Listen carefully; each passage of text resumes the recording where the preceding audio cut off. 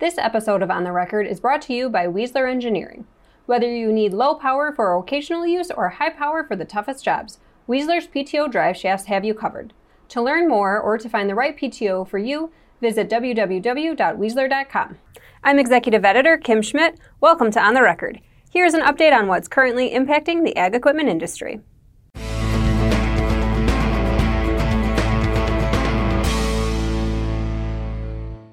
According to statements from the union's officials, United Auto Workers will begin negotiating a 6-year contract with CNH Industrial in early April of this year. UAW International Director of Public Relations Brian Rothenberg confirmed in an email that the union's contract covering Case IH workers will expire on April 30, 2022. Workers at 2 factories are covered under this contract: the Burlington, Iowa plant, which manufactures tractor loader backhoes, bulldozers, and corn and auger heads, and the Racine, Wisconsin plant, which manufactures the Magnum Series tractor. Workers at the Burlington factory are represented by UAW Local 807, and those at the Racine factory are represented by UAW Local 180. Ag Equipment Intelligence spoke with UAW Local 807 President Nick Guernsey for additional details about the upcoming contract, which he says will cover about 1,200 employees. He stated the local unions will begin preparing for negotiations in mid-March, with formal negotiations beginning in early April. Guernsey says the outcome of the UAW strike at John Deere factories last fall will impact what the union looks for in the Case IH contract. I mean, obviously with John Deere, it set us into kind of put us in a different position. They hit it out of the ballpark. They did something that probably we've never seen and may never be seen again. So what we're looking at this time for our contract is we want to maintain, industry standard. We want to be competitive within the industry, and the only way to do that is to up some of the things that we're lacking in the contract. Wages being one of them, and benefits. CNH Industrial last faced a strike with UAW workers back in 2004. Which a 2004 report from Farm Progress stated was centered around the company's desire to align union worker compensation and health care more closely with the company's many non-union employees.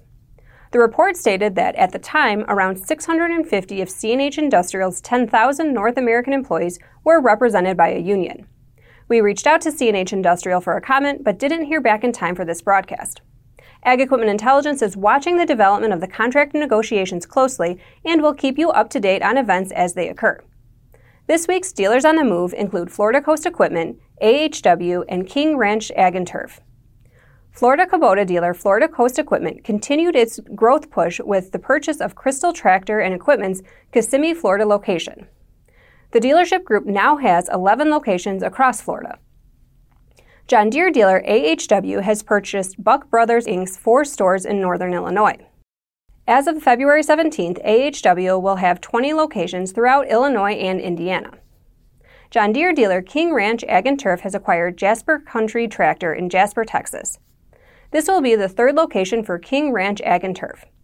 Now here's Michaela Paukner with the latest from the Technology Corner.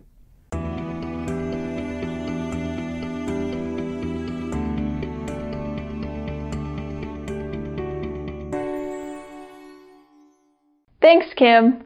Canadian ag tech company Clean Seed Capital aims to revolutionize planting with its Smart Seeder Max, a 60-row planter described as an inkjet printer for the field. The no-till planter allows the operator to control up to 5 independent products as well as 6 in-ground placement options per row, providing prescription input accuracy on an almost plant-by-plant level. Colin Rush, Chief Operating Officer of Clean Seed Capital, says the 60-foot toolbar combines the large acre efficiency of an air seeder with the precision of a planter. It uses 300 different electric meters to apply herbicides, nutrients, and more at a field speed of up to 5 miles per hour. Rush says the base level standard can handle changing rates every square foot, which would equate to 1.2 billion changes in a half-mile square field. That amount of data would only use 15% of the machine's CPU. The data can be exported for high-resolution prescription maps. The company is opening up pricing in March for the 2022 production run and anticipates selling out by mid-summer as its customers seek more sustainable and precise planting solutions. Rush says the company signed up Canadian dealers for its 2022 pre-commercial run, and this year will be announcing dealers in the Dakotas and Minnesota. Clean Seed Capital is a publicly traded company which allowed it access to capital to fund the development without the short timeline for return on investment often required by Silicon Valley venture capital firms. Agriculture has a long lead time for innovation. You're talking, 5 to 10 year development time for something as significant as this. So we took the company access to capital. What's interesting is even though we're publicly traded, we kind of call ourselves a privately held, publicly traded company because 75% of our investors are farmers, are people in the ag industry and insiders in the company that want to see this technology developed. Rush estimates the company has invested nearly $25 million in R&D over the past 10 years to get the Smart Seeder Max to where it is today. Hear more from Rush in my 2-part podcast interview airing this month on the Precision Farming Dealer podcast. Go to precisionfarmingdealer.com/podcast to listen. That's it from today's Technology Corner. Back to you, Kim. Thanks, Michaela. AGCO reported its fourth quarter and full year 2021 results on February 8th. For the quarter, net sales were up 16% to about $3.2 billion versus the fourth quarter of 2020. Net sales for the full year of 2021 were approximately $11.1 billion, which is an increase of nearly 22% compared to 2020. Net sales in the North American region increased about 21% for the full year of 2021 compared to 2020, excluding the positive impact of currency translation. Increased sales of high horsepower and mid-range tractors as well as precision planting products represented the largest increases. AGCO South American net sales increased 54.3% for the full year of 2021 compared to 2020, excluding the impact of unfavorable currency translation.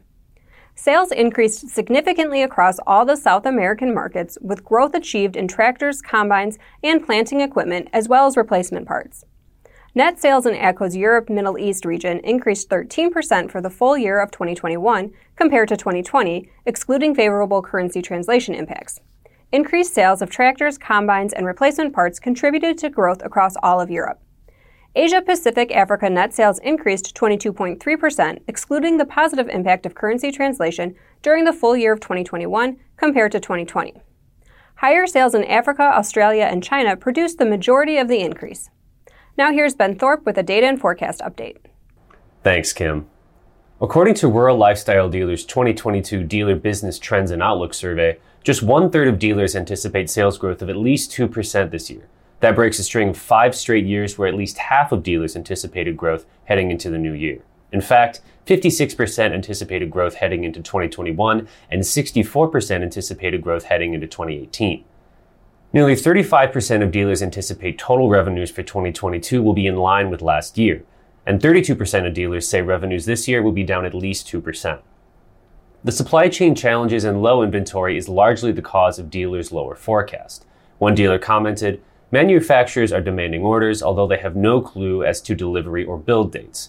If all these orders are somehow delivered, there will be the largest glut of new inventory ever witnessed." Dealers are more optimistic on the aftermarket side of the business, however.